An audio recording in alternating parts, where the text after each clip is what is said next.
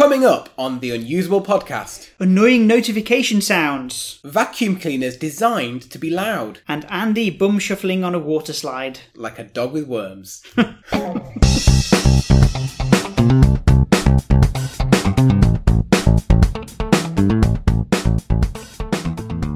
Hello and welcome to the Unusable Podcast, where we discuss the importance of user experience in technology and the world around us, and talk about great design that just works, or moan about it when it doesn't. Hi, David.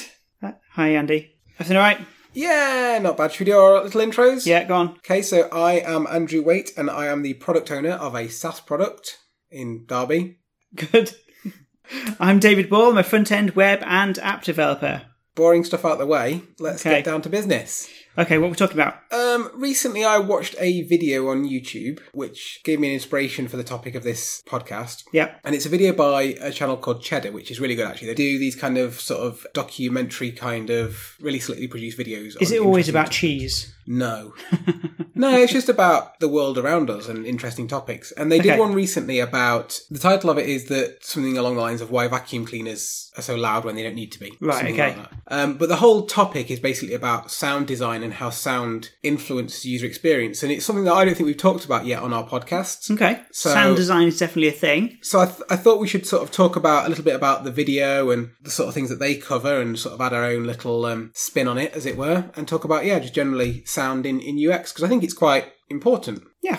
So vacuum cleaners don't have to be as loud as they are. Is that right? That is what the video said. So basically, vacuum cleaners can be a lot quieter, but people don't feel like it's picking up dirt unless it's loud and makes a noise as the dirt travels up the pipe. Oh, right, okay. So when you vacuum cleaning, there's that kind of like rattle of the dirt going up the hose. Yeah, it's quite satisfying. Yeah, a certain degree of that is engineered in. Oh, right. And sound design is actually sometimes accidental, but often sound design is actually intentional, right? And there's huge teams in car manufacturers that design the way the cars are going to sound, not just in terms of the engine noise, but in terms of even just when the door closes, what sort of clunk it makes, or when you flick on the indicator switch, what sort of click that makes. They spend a lot of time making sure it sounds like, true to the brand, gives the right feedback. But just closing the car door, that doesn't seem very important. You say that, but I think it can give a real sense of perception of quality if it makes a satisfying thud. Yeah. I'm sure you've been in a cheap car before where you close the door and it just sounds like a bean can. Just feels like plasticky and rubbish. Yeah. So it doesn't feel quality. This is just my personal opinion, but I think Volkswagen are very good at that. They're not necessarily being good quality, but having a really high perceived quality. So like making things out of quality materials that feel nice and having a satisfying click to the buttons and having everything sound nice when you touch it or close the door. Okay, but we're not talking about touch. We're talking about sound. But right I'm now. just, yeah. So talk about the buttons. You said about the satisfying click of a button. Is that purposeful? Oftentimes, yeah. If you think about a tactile button and getting that feedback, that can include a click. Think about flicking a light switch on in a house. Yeah. You get that satisfying click as you it know locks that into it's place. You know it's on when you hear the click. Yeah, you don't even have to look at it. And whether it was initially intentional or not, I think to design a light switch now that doesn't have that satisfying click would almost be weird for users. I think it would be jarring for me. I know if I walked into a room and pressed the light switch and it clicked into place under my fingers but didn't actually make the clicking sound, I'd find that incredibly jarring. Yeah, you're right. And this comes around to a thing that they talk about in the video, which is that people love quietness, and that can be a really good selling point in a product, but actually satisfying feedback trumps quietness. Okay. So in that case, you could make a silent light switch, you could make a silent vacuum cleaner, but knowing that it's working is really a really important part of the user experience. Hearing that click as it engages, hearing the dirt go up the pipe of the vacuum, those are really important pieces of user feedback that signify that it's doing what it's supposed to be doing. So are these things faked then? So thinking about the vacuum cleaner again. So you've got two vacuum cleaners. One has been engineered to be really super quiet and the other one's just normal. It's loud, and when you suck dirt up, it sort of goes clunk, clunk, clunk, clunk up the tube and stuff like that. Are you saying that the really loud one is going to sell more than the quiet one? Because people are going to be trying out the quiet one and going, oh, I don't think it's working.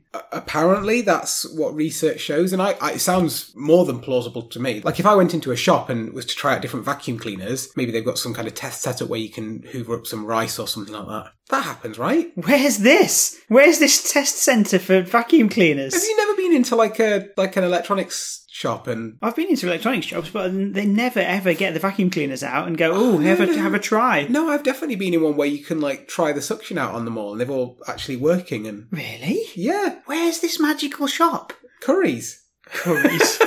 Doesn't even exist anymore. Is it called Curry's? It's called Curry's still. Curry's Is it? PC World, yeah. All right, fine. Sorry, I thought that they went bankrupt. So you're thinking of Comet. Oh yeah, okay. Yeah. Or Dixon's. Yeah. Anyway, yeah, and also if you're telling someone about how good it is, I think a lot of things are bought on our vacuum cleaner we bought on recommendation from a friend. And yeah, I think that's a really important part of it, that sort of noise of dirt being sucked up and the noise of air rushing, and I think that's all really important part of the experience. Okay, but we're talking about design.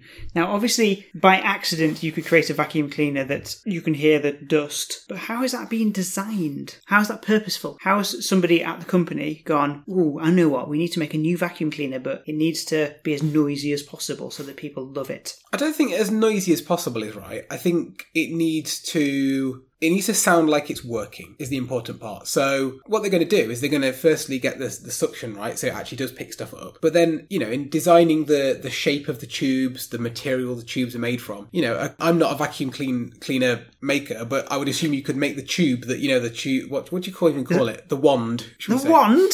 What, I don't know. It's not Harry Potter. Harry Potter's making all vacuum cleaners. Cleanius Expellius. Whatever you call it, the long tube, you could make that out of a multitude of different things, right? You could make it out of steel, you could make it out of some kind of plastic. And I assume plastic would be quieter. Yeah. Because the dirt's not going to rattle up it quite as loudly. Is this why I've never got on with Dysons? Oh no, Dysons are made out of metal, aren't they? Yeah, why don't you like it Dyson? Too faffy. Really? Too complicated. The one product I don't like Dyson's regular vacuums, but the one product I absolutely love from Dyson is their cordless vacuum. I think it's really good. Oh, Dyson's made out of metal. Is the thing bit metal? Yeah, it is, yeah. Okay, yeah. fine. But you also have that cylinder bit in it where all the dirt sort of whizzes around and you can see it. That's another thing I don't like. I don't want to see the dirt that I just picked up. No, but I do. I want that satisfaction of being able to see, yes, that dirt that was on the floor is now not on the floor. It's in this container whizzing round. Gross thing that you can look at. Yeah, why can't you put it in a nice little bag? Well, like an older vacuum, we actually have. And then when you're ready to chuck it out, just take the bag out, pop that in the bin. But the Dyson, what you've got to do is hold it over the bin, shake it, and all the dust comes out and goes in your face. You are really surprising me here. What? I don't want to interact with my dust. Versus having a bag, having the clear cylinder on a Dyson handheld, you can see the dirt level, so you know when you need to empty it. Gross. You don't need to replace the bag and buy bags from a shop and go out and get them. Yeah, okay, that is something that I do like the sound of. And you can get that satisfaction of the dirt whizzing around. Like, to me, that's a big usability win. All right, fine. But this is about sound, not about vacuum cleaners. Correct. Okay, so tell me more about sound. So the video goes into saying that sounds are used for 3 different reasons. So for feedback, which obviously we've covered, it's that rattling sound to let you know it's working, or the click of the light switch. Yeah. For branding, which I find quite interesting. Yeah, okay. For example, they literally have it in their slogan for Pringles. Once you pop, you can't stop. So that pop of the lid. Pringles the crisps, yeah. Yeah, and then the crunch of the actual Pringle itself. Yeah, okay. Apparently, I don't know if this is true, but the design, that shape of a Pringle, I think it's called parabolic, is designed to give the maximum amount of crunch and make the maximum amount of noise. Yeah, because if you were to ever eat a crisp or potato chip for our American listeners, that's kind of soggy, that doesn't have the crunch, you think, ugh, it's like really old and a bit gross. Yeah, again... But the crunch means that it's sort of fresh. Yeah, in the design of that product, the sound is super important. Yeah, okay. But that can't have been engineered. Oh, I suppose if the shape, they're all created to be the same shape, so yeah, that has been engineered. Yeah. Okay. And the pop of the lid as well, that's no accident. The way that the plastic tube and you flick off the plastic lid and it goes... Yeah. And once you pop, you can't stop. It's literally part of their slogan. Yeah. Which came first?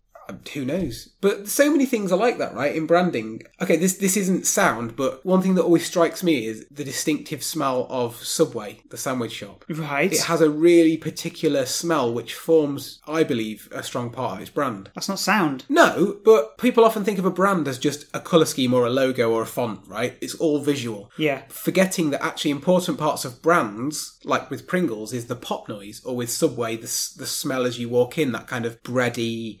But it's really distinctive. Like, it's not like the same as any other bread. It's like a really distinctive smell that you get in a Subway.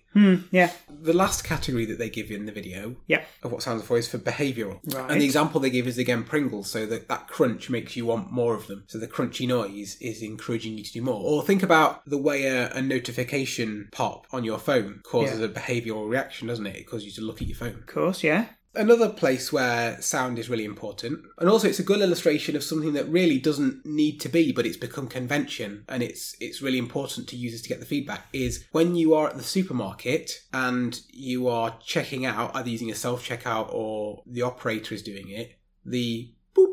Oh, right. Boop, as you scan an item across the scanner. Like, there's no reason for it to make that noise. It's purely a registering, it's a feedback, isn't it? Well, there is a reason, yeah. The reason is the feedback, so that you know that it's being scanned. And if you were to accidentally do it twice, you would know. Correct. Or if you were to miss it. So it's a really important part of the experience. But what I'm saying more than that is there's no reason it's that specific beep, but yet it always is. Oh, right. It could be anything. It could be like the sound of a ka-ching. Yeah. It could be a tiger's roar. People could give you the choice on a checkout of which noise do you want. Like, like ringtones from the 90s when it suddenly people could have whatever they wanted and people were having ridiculous things.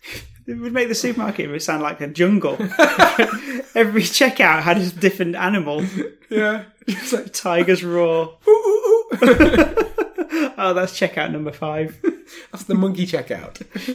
I suppose there is no reason that you need a unique sound on each checkout. No. But I do have a good example of unique sounds. So I listened to the podcast 99% Invisible, and they had a 2-parter about sound. One of the things that they talked about was a subway or train in Japan, and they played a little jingle for every station that it stopped at. Oh, right. And the jingle was unique to each station. Oh, and it was that's so cool. And so you could tell where you are just by playing this little jingle. And I assume you could look out and see the sign as well, or they would probably tell you which station it is. But for the people who are on that journey every day, they can always just zone out, but they know when they hear that special signature sound. Exactly. Yeah. And you know where you are without having to really pay much attention to it. That's quite interesting, actually. But I wonder how much variation in noise, in sounds they have to, how many different, how many subway stations are there? Well, how many songs are there in the world? All of them unique. No, of course, but some songs sound quite like others and are easily mistaken for others. Like, in order for that to really work, you need to have enough different combinations that one can't be mistaken for the other. True.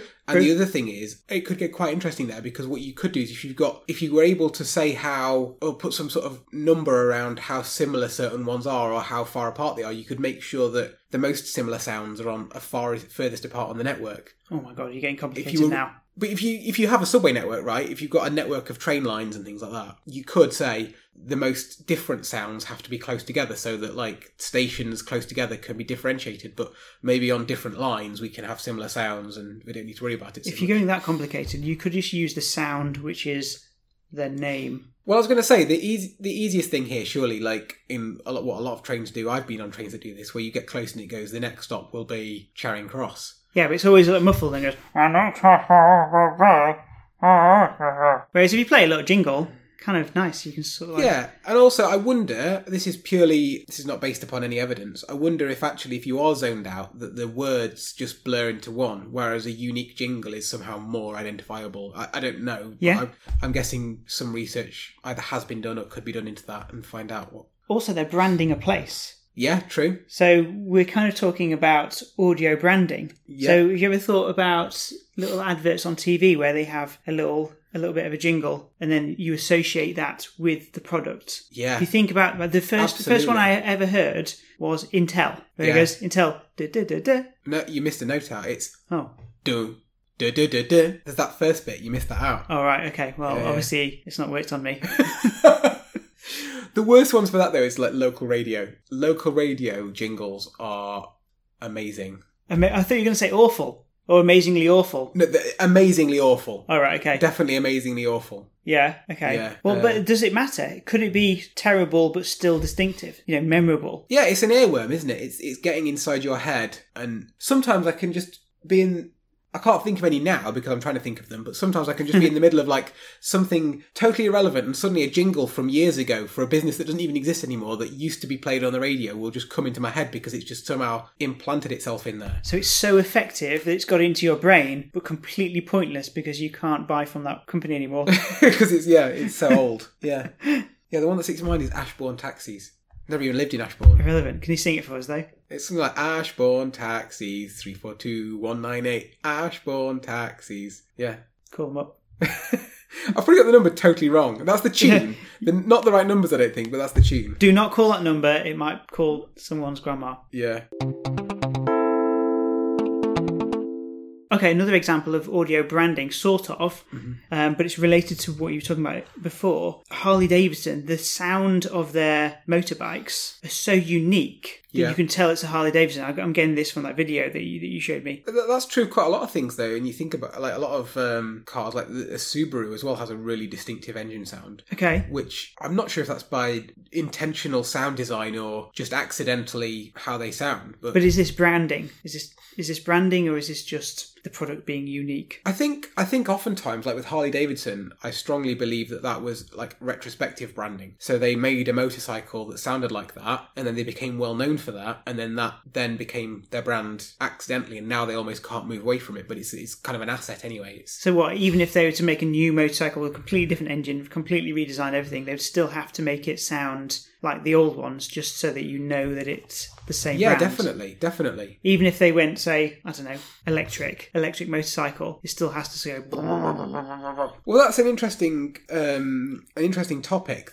Well, let's talk about it then. Well, because electric cars nowadays, people associate the noise of a car engine with power and performance. If the louder it is, the deeper it is, the rumblier it is, the more annoying it is. Well, yeah. They associate that with power and performance and excitement, or a lot of people do, maybe not everyone. Whereas Tesla obviously has really bucked that trend, and the cars are virtually silent, and yet they go faster than almost all petrol fossil fuel powered cars that there are. So what do they do? Have they got a sound? Well, I mean, that's the question. An artificial sound. Do you play in fake sound? Does it just take time for people to adapt? The other aspect and facet to this as well is pedestrian safety. So a kind of happy side effect of a fossil fueled car with an engine is that it usually makes enough noise that someone can hear it coming. If they're about to cross the road, they'll hear, a combination of the tyre noise, the engine noise, the exhaust noise, all these different sounds, and can hear it coming. Whereas with a Tesla, the engine noise being missing and the exhaust noise being missing suddenly makes it very quiet and potentially dangerous in a pedestrian, especially because it's such a fast car as well, potentially quite dangerous in that regard. Okay. Because you won't hear it coming. On that podcast I was listening to, they had a guy talking about how he was creating some concepts of sounds added to electric cars for, I think it was Nissan. And so they wanted to make sure that it was always going to be on brand. But because they were completely starting blank slate, these new cars, these new electric cars, didn't have to sound like other cars. But also they do sort of have to sound like cars, because if they sound like a chirping frog, then people are just going to be really confused. Yeah. So is this in terms of like the pedestrians being aware of it, or is this in terms of the driver getting some excitement? Or I think the pedestrians being aware of it, but you can get the noise sort of pumped into the cockpit of car. Cockpit, is that right? Into the inside the car as well. So my car that I've just bought does this. Okay, what does it do? So it has like a fake noise generator. And you can choose in the settings whether you want it to be off, sort of a little bit of fake noise or a lot of fake noise. Oh, right, okay. And it makes quite a big difference. Can you choose like the type of engine? Like, could you make your car sound like a Harley Davidson motorbike or something? No, well, not in my car, because it's more like, like a vibration motor in a phone. It just creates like a rumble, if you know what I mean. Oh, right. So it's not like a speaker. It's not a speaker. It's not a synthesized noise. It's like a It is a synthesized noise, but it's from like a physical rumble, not played just through a speaker. But there is a car that allows you to do that. I think it's a Renault Clio Renault Sport. Right. You can choose on the car stereo other cars from history that you want your car to sound like. Like what? So you can choose like, oh, my car sound like a Nissan GTR or a old-fashioned Renault sports car or whatever, and so you can have it played into the cabin through the speakers. Model T? No, I think it's Renault, so it has to be something within there. Oh right, okay. It's not. You can't choose from every car in history then. No, just what they have copyright for, or what they have the rights to. Horse and carts? Can you make it sound like a horse and carts? I guess so. That sounds a bit like a Tesla sort of thing, doesn't it? Like they have all the Easter eggs and stuff in, don't they? What you're saying about branding. Yeah. Have you ever noticed the different notification tones on your phone for different apps? Yes, they'll all have a similar but different type, won't they? So that you can tell. So again, that's a way. Well, those tones are obviously to kind of elicit some behaviour, but they're also on brand, right? If one of the most distinctive ones I've noticed on my phone is the eBay app. If I get a notification about some kind of anything like a bid on an item or something I've bought's been shipped, it's really distinctive, and I know instantly without even having to look at my phone. That's eBay. That's eBay telling me that information. Could you do a demonstration for us? Can I try and get eBay to send me a notification? No. Use your mouth. Oh God, no. I think isn't it like a ka-ching? I think. Oh right, okay. Well, so like if you've made a sale, that makes sense. Ka-ching. I just remember not necessarily what the sound is, but how distinctive it is, and how when it happens, I know that it's eBay. Yeah. But other apps are the same. Like, have you ever noticed on Facebook Messenger how you get like a little click when a message has been sent? Yes, so that you know that it's gone. But that's a lovely little bit of feedback, and that you don't have to look at your phone to get. It's quite nice that it's not visual. The most obvious example I can think of is on Mac Mail. When you send an email, it goes as if it's like rocketing. Flown off, yeah. Yeah. Have you ever played a computer game without any sound? Because it's not the same experience. It feels weird, and it makes you realise how much you rely on sound to give you like the feeling of quality and the feedback and everything like that you expect from a game that you're fully immersed in. Yes, it is definitely an important sense. Well, I play a lot of racing games on my Xbox, and for some reason my Xbox went weird the other day and stopped making sound, and that was really difficult because in the car you need to know when to change gear, right? And you use the audio feedback of the engine. Oh yeah, of course. In order to know when to change gear. And so I was in the middle of this online race, so I can't pause it, I can't stop. It's online, and the sound cuts out, and so I don't know when to change gear. I have to start taking my eyes off the road and trying to look at the rev meter to say, oh, I need to change up gear, now down gear. Right, yeah. It totally lost the experience, like you said. It just, I couldn't even drive as quickly as I could normally. I was like dropping places in the online race. Hugely important part of the experience.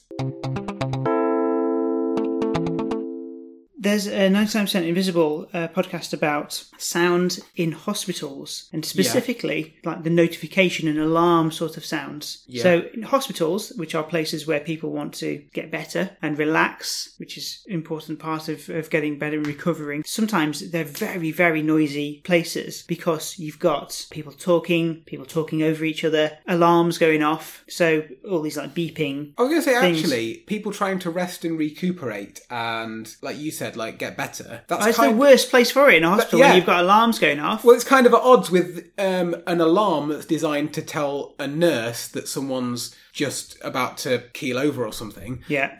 Those two things are very much at odds, aren't they? Yeah, and there's some of these equipment, they all have different sounds, and the sounds have been designed to be the sort of sound that cuts above and through everything else, so that you can really hear it. But that's right, because if a machine that is keeping someone alive needs to tell someone that it's either failing or their condition is worsening, whatever it is, that alarm needs to attract any and all attention it can. It does. However, when you've got so many alarms all going off at the same time, different pieces of equipment, or maybe in different rooms, but you can hear in close proximity, you get this kind of alarm fatigue. And so people have said about that they have this. So doctors, nurses have said that there's so many alarms going off all the time that you just kind of cancel it out in your brain. So really, the alarm's kind of pointless. It's just annoying. Yeah. And really, it's not serving the purpose that it's supposed to. Yeah, I think a lot of things are in danger of that. The assumption is we need to have as many alerts as possible because we need to tell people about it, and then we're covering, every eventuality, but actually it just becomes annoying and people block it out and it becomes the norm. It just becomes like this wall of noise, because when these pieces of equipment are all created, they're created individually and they're not,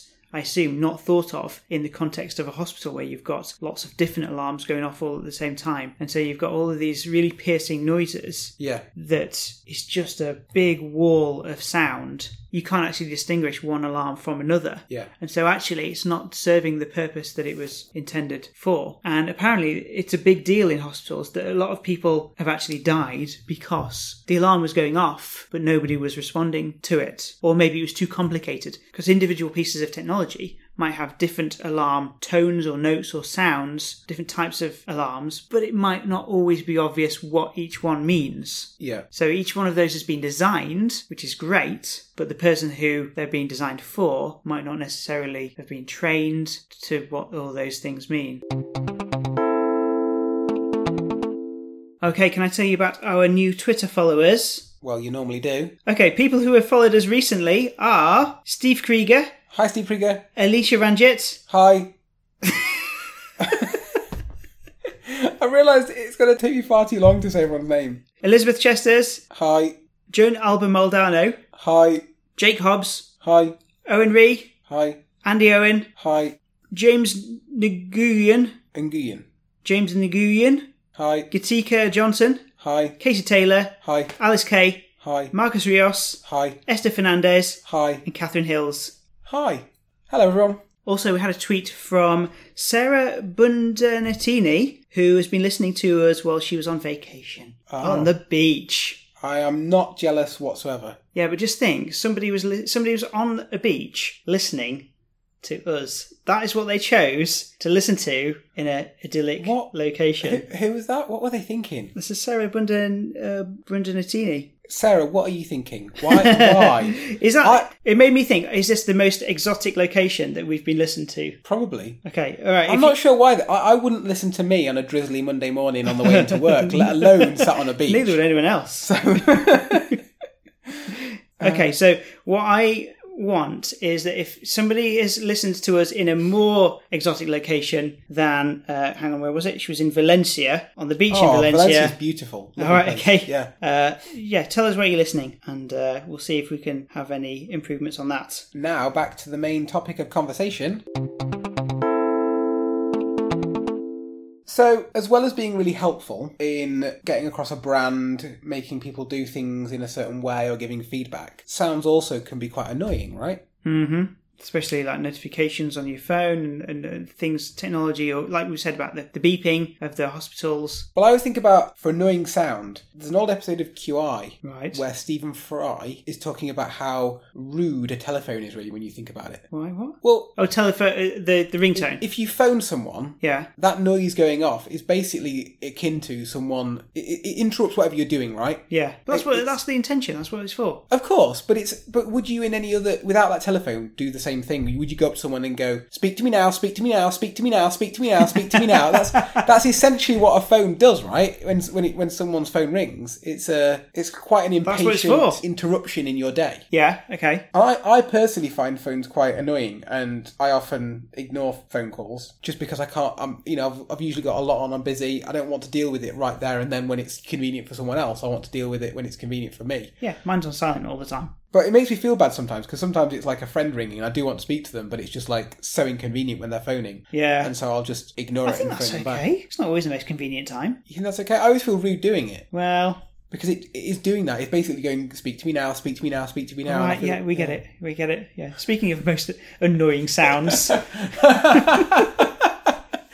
We should release that as a ringtone. People can... They'll definitely answer it just to shut you up. Yeah, true. Any other annoying sounds? I mean, I can think of a couple of annoying sounds in our office that that wind me up. If you're on a phone call or something and it happens at the wrong time. So the coffee machine and the printer, when they're turning on, Oh, right, yeah. go through some ridiculous mechanical procedure which generates so much noise of like motors and grinding and gears, and I don't know quite why they have to do that, but if you're in the office at the wrong time and you're on the phone, that's when you notice it, I suppose, is when you're on the phone. And that's, I think, when you notice how noisy a normal office environment actually is, because if you've got loads of computers on all the time, you've got people talking, even if they're just talking quietly, and you've got the aircon on, you've got the rumble of the road outside, you've got people walking around, maybe on the floor above, maybe the floor below, things like that, doors slamming, stuff like that, people on the phone. That can be actually very, very loud, and that can make an office environment quite a stressful place without even really thinking about it, because your brain is cancelling out those sort of mundane sounds. Yeah, but I think it's quite important, right? Sound design. People often, again, when designing architectural spaces, forget the importance of sound design and acoustics as to how a space feels and how humans interact and occupy that space and how they feel in that space. But it's really important.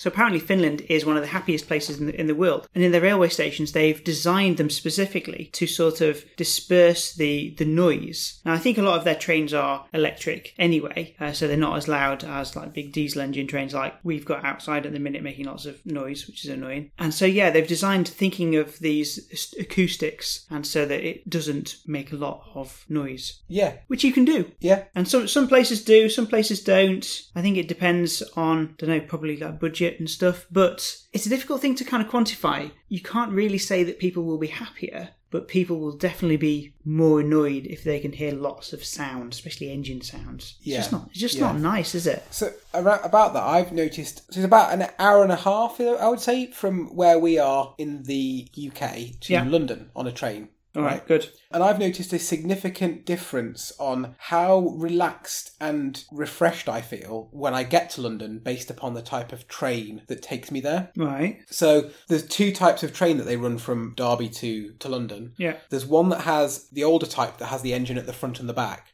Mm-hmm. Really I made nice a mistake and bringing us on to the topic of trains. Are you just going to talk about trains for ages? Possibly. Right. Possibly. But no, yeah. Right. So Speak fast. There's the one type of train where the engines are at the front and the back and the carriage in the middle are whisper quiet, and you feel you arrive in London, you know, if you're going for work or for a meeting or something, you feel quite refreshed. Okay. The more modern trains have an engine in each carriage essentially under the floor. Oh, so it's a lot more noisy. And so the rumbling and the noise and it all resonates through the whole carriage. Right. And so you end up arriving in London having had like an hour and a half's worth of diesel engine noise. Oh, right, okay. And I personally definitely noticed the difference in how I feel when I get off that train at the other end. Oh, right, okay. Can we bring back like steam engines? Were they less noisy? If you were quite far back in the train, then yeah, because the noise is all at the front, right? It's all not the front right, at the front.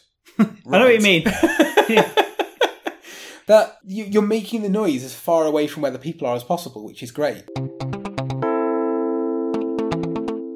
On the podcast I was listening to about the sounds of alarms in hospitals, they said that not all alarms have to be really loud and really piercing. Because if you think about it, if you hear a scream, you know, a human scream in the distance, it doesn't have to be very loud. It can have to be quite quiet, but it's the exact frequency that makes you... It goes right to your brain. Yeah. With that theory, you don't have to make every alarm really loud and shouting and stuff like that. It's more about the sound and the frequency than it is about the volume. Yeah. But I know exactly what you mean by that, because so we've got a little girl who, when she's in bed, sometimes cries and we have to go and comfort her. We can have the baby monitor that allows us to hear her quite low, but because your brain is tuned to it, it only has to be on quite low, but you just hear the noise and you instantly know. Mm-hmm. It's not the volume, it's the noise or the type of noise that makes you sit up and take notice. So with that theory, not all alarms have to be really loud. So just thinking about,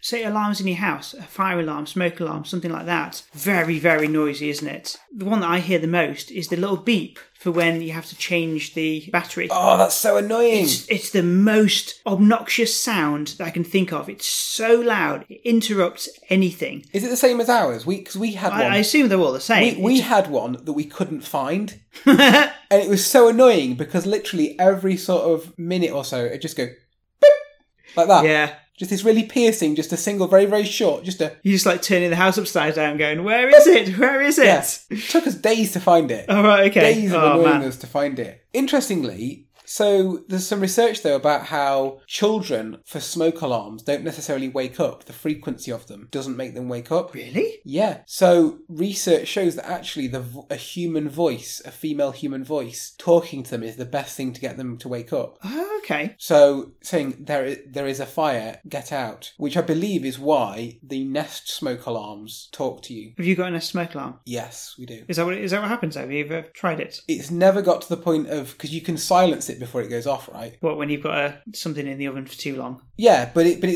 you know, so if something's been burnt in the kitchen or whatever, it will say there is smoke in the living room. Really? The alarm will sound. The alarm is loud, and then obviously it gives you a couple of seconds to cancel it. Yeah. It's kind of nice in a way. It's preparing you for what's going to happen. Yeah, okay, good. But we've never let it get that far, because at that point, as long as you walk up to it and kind of tap it, it will then say alarm silenced or whatever. And It stops. Yeah, I think they've clearly thought a lot about the sound design in that product and thought about it in a different way to the traditional smoke alarms, which all just you know, go da da da da da da da or whatever noise they make. And it tells you as well, actually, it says after the smoke dissipates, it goes, the smoke is clearing in the living room, or whatever it says. It's quite good that you get that sort of feedback, because you wouldn't get that from the traditional kind of smoke alarm where it either is going off or is not going off. I genuinely think the Nest smoke alarms are excellent. I mean, it's expensive, it's very expensive, but if you can afford them, I think they are a very well designed product. Andy's stamp of approval.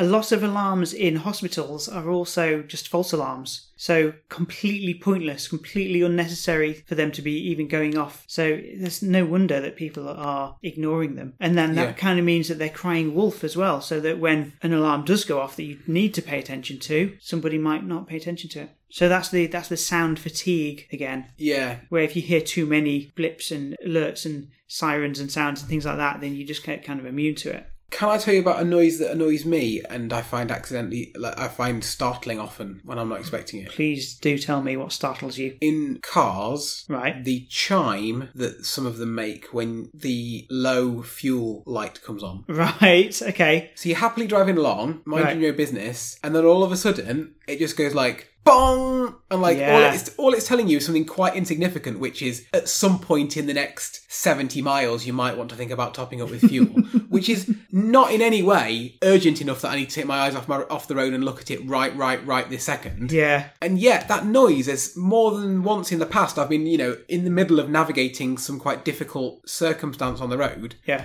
And it's just bong, and I'm like, whoa, what's happening? And like, it's so insignificant, it doesn't even matter. I know what you mean, and I've had a similar one, but it's the sound that happens when it thinks that somebody on the passenger seat hasn't got a seatbelt on. And what's happened is that I've put some shopping down on my laptop or something like that, which normally is fine, but I don't know, maybe I'm going around a corner and it thinks that there's someone sitting there, but they haven't got their seatbelt on. And then that makes it quite an alarming sound, which I'm then going, oh, what? What was that? And I'm like having to look around, and that takes my eyes off the road, which is annoying. Yeah, I think what we're basically saying in summary to all this is that the warning sound has to be proportionate with the level of alert, right? Yeah. And we need to be smart about using sounds in UX, because if we do it too often, but it just melts into the background or startles people when they shouldn't. So you have to be really careful about how you use sound, I think, in a user experience. Yeah, true.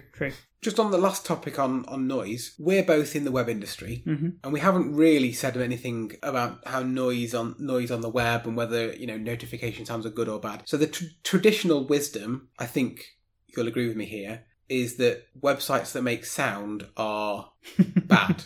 Pretty much universally. It used to be a thing. A lot of websites used to make sound. Yeah, right? So you remember, in the early days of the web. Well, I say the early days of the web. I'm talking, I don't know, 10, 20 years ago, maybe. That was fine when I was first learning web design as a sort of teenager. Yeah. I remember making my first GeoCities websites. Yeah. Did it have auto-playing music? And mine did. Yes, I remember being so proud of myself that I'd found out that MIDI was small enough that you could attach a MIDI file to a website. Yeah, MIDI and files. It would load quick enough on a modem. 56k modem. That you could have background music. And it was terrible. It was like horrible synthesized. I had a horrible, the Benny Hill theme music.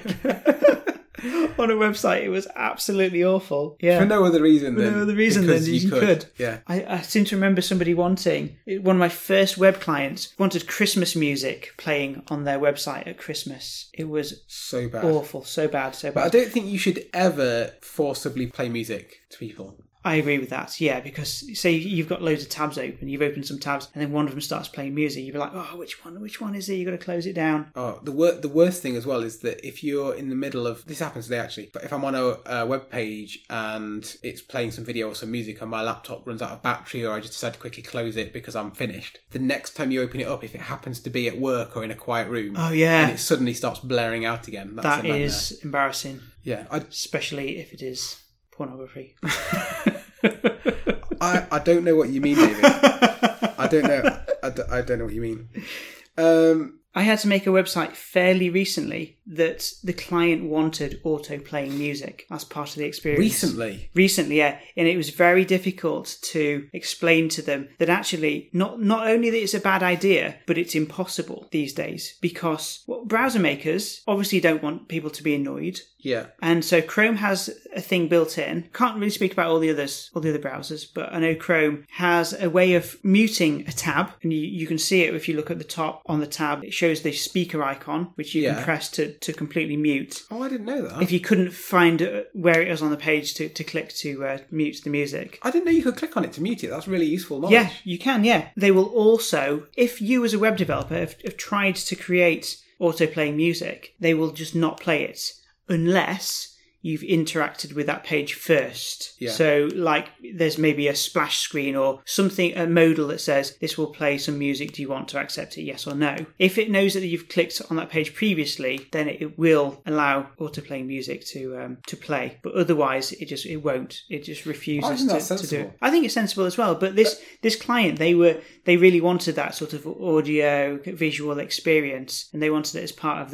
the brand, and so they were quite disappointed that they couldn't get what they wanted. We suggested that they could have a splash screen, which solves the problem, but it's just an extra click, isn't it? I can't see many good reasons for having sound auto-playing on a site. The only thing I think that sound is useful on the web is when you're trying to create an app-like experience, much like a mobile app, you need to notify someone that something's happened. Yeah, so like you're sending a message, you want to say that it's gone. Yeah, I spend a lot of time on a forum that if I get someone replies to a message I've posted or someone sends me a personal message, I get a little ping, and I quite appreciate that actually. I like the fact that it does that. It's quite useful. So it is okay in some cases. Yeah, I think it's okay if you're providing a better experience, but I can't see auto-playing music as ever being a better experience. It's someone trying to force their annoying branding on you. Well, think about this though. You're opening a new tab of a YouTube video. You want that to autoplay. Yeah, which it does. But the only purpose of that web page is to play a video. Yeah, so and it is okay in context. I think that's what I'm saying.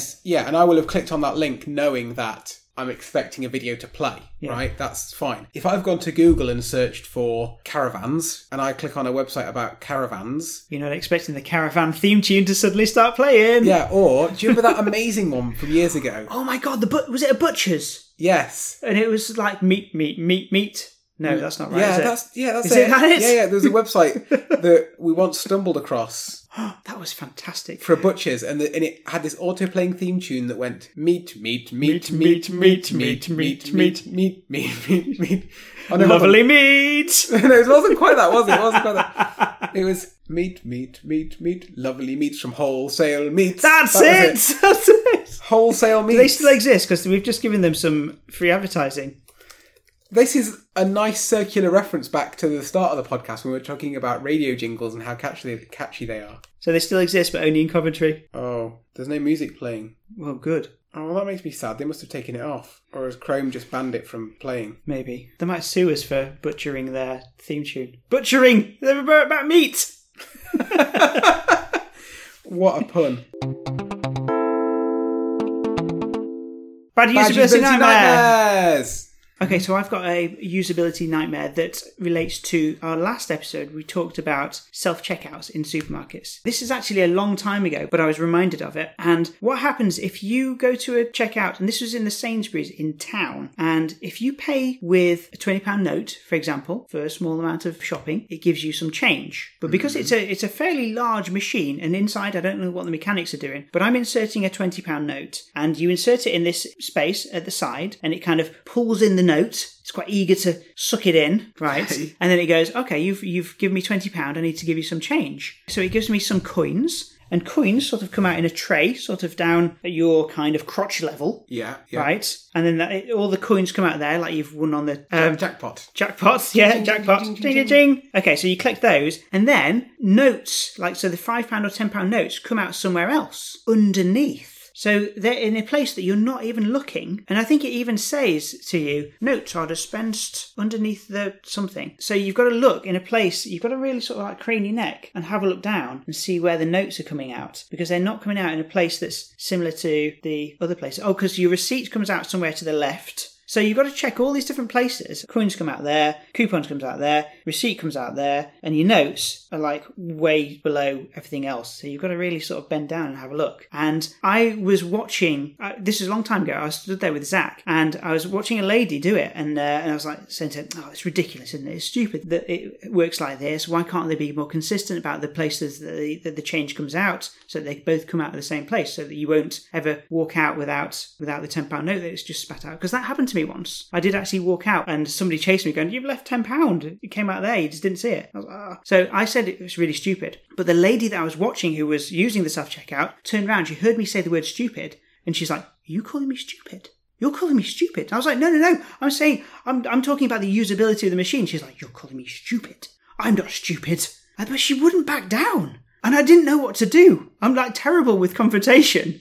And I'd not said anything bad to her. She just thought that I'd said something bad. And it turned into a thing. How was it resolved? I can't remember now. And she didn't punch me, thankfully. But she was very angry.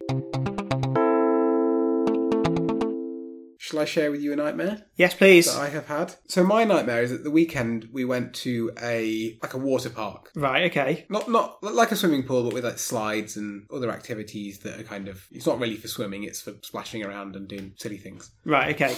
And there were 3 slides. You go to the top of these steps and then... Is this for kids, or are you doing this as well? Yeah, we went as a family. Right, okay. So Hannah was busy with the little baby, sort of doing some light splashing. Did you have your trunks on? I did have my trunks on. I don't expose myself in the pool anymore. Trunks or Speedos? Nobody needs to see you in Speedos. No, trunks. Okay, trunks. good, I'm good. definitely a trunks kind of guy. So yeah, they have these 3 slides. Now, 2 of them are quite fast, so my little girl who's only 2 and a bit can't go on them. Yeah. But there was a 3rd slide, which was more tame. Right. From the same height, but obviously not as vicious in terms of the drop or speed attained. Right, okay. No risk of drowning. Well, of course there's a risk of drowning whenever there's water involved, but, you know. Well, hopefully not. I was with her anyway, so it was fine. So it's a wide slide. You know, normally like slides are like a half pipe shape, aren't they? Yeah. Like a semicircle. Yeah. And they're only like 1 person wide. Yeah. Well, this one was more like a wide trough that was about 3 or 4 people wide. Imagine that, okay? Right. But the weirdest thing is, you sat in it and you first went down this kind of like drop and then flattened out. And then you just come to a stop. What do you mean? On the water slide. What, because you didn't have enough momentum? Yes. Why? I don't know. Are you wearing some super friction shorts? Everyone was the same. So you need to like butter yourself up. Maybe. you could stand there and watch other people on the slide doing exactly the same thing, and they'd go down the first bit of this drop, and then it'd just go flat. And so they'd just come to a stop. And then what do you do? Well, everyone just sort of stops. And if you could watch people that hadn't been on it before, it's so funny just watching them like, is it meant to do this? Oh, right. Am I meant to stop here? So then what people would do, myself included, and my little girl as well, who was on it with me, you sort of had to bum shuffle yourself forwards. Bum shuffle? Yeah, with your hands. Like a dog with worms? Yeah. Doing a bum shuffle forwards to the next drop, okay? And then the same thing again. So there's this sort of like drop bit where it goes quite fast and you splash down at the bottom. Right. And then again you sort of skid to a stop and then you got to bum shuffle. Maybe you're supposed to, I don't know, be more aerodynamic. On the drop bits, maybe if you pull yourself tight and close, you can get enough speed to drop down, and then you'll make it past the flat bit. No? There's no way. It's like, okay, you could maybe sort of streamline yourself and go and maybe wear low friction shorts or whatever you want to do. You should shave your legs like Maybe- swimmers do. Yeah. Maybe lie flat on your back to reduce drag. Maybe you could try something. Maybe you would get sort of twice as far as I did. Maybe. Right. But that's still like not even half the distance you need to go between the drops. There's silly. So I was trying to work out why. Like, the only thing I could think of is either it's like made because it's wide and flat for maybe a rubber ring. Maybe you're supposed to like be in a rubber ring. Maybe, yeah. And maybe if you're in a rubber ring, that's a lot lower friction. Yeah. Maybe. Yeah. But then the drops are kind of too steep for a rubber ring. Like, it literally like turf you out. Like, Yeah. So I can't imagine that. I don't know. So it was a poor user experience. Very poor user experience. Ada enjoyed it though. I mean, it's her first water slide that she's ever Oh, been well, on. she's got nothing to compare it to. Yeah. So it's going to be the best water slide place that she's ever been on. Yeah. She also really liked it at that water park. They had a wave machine, which was cool. Ooh.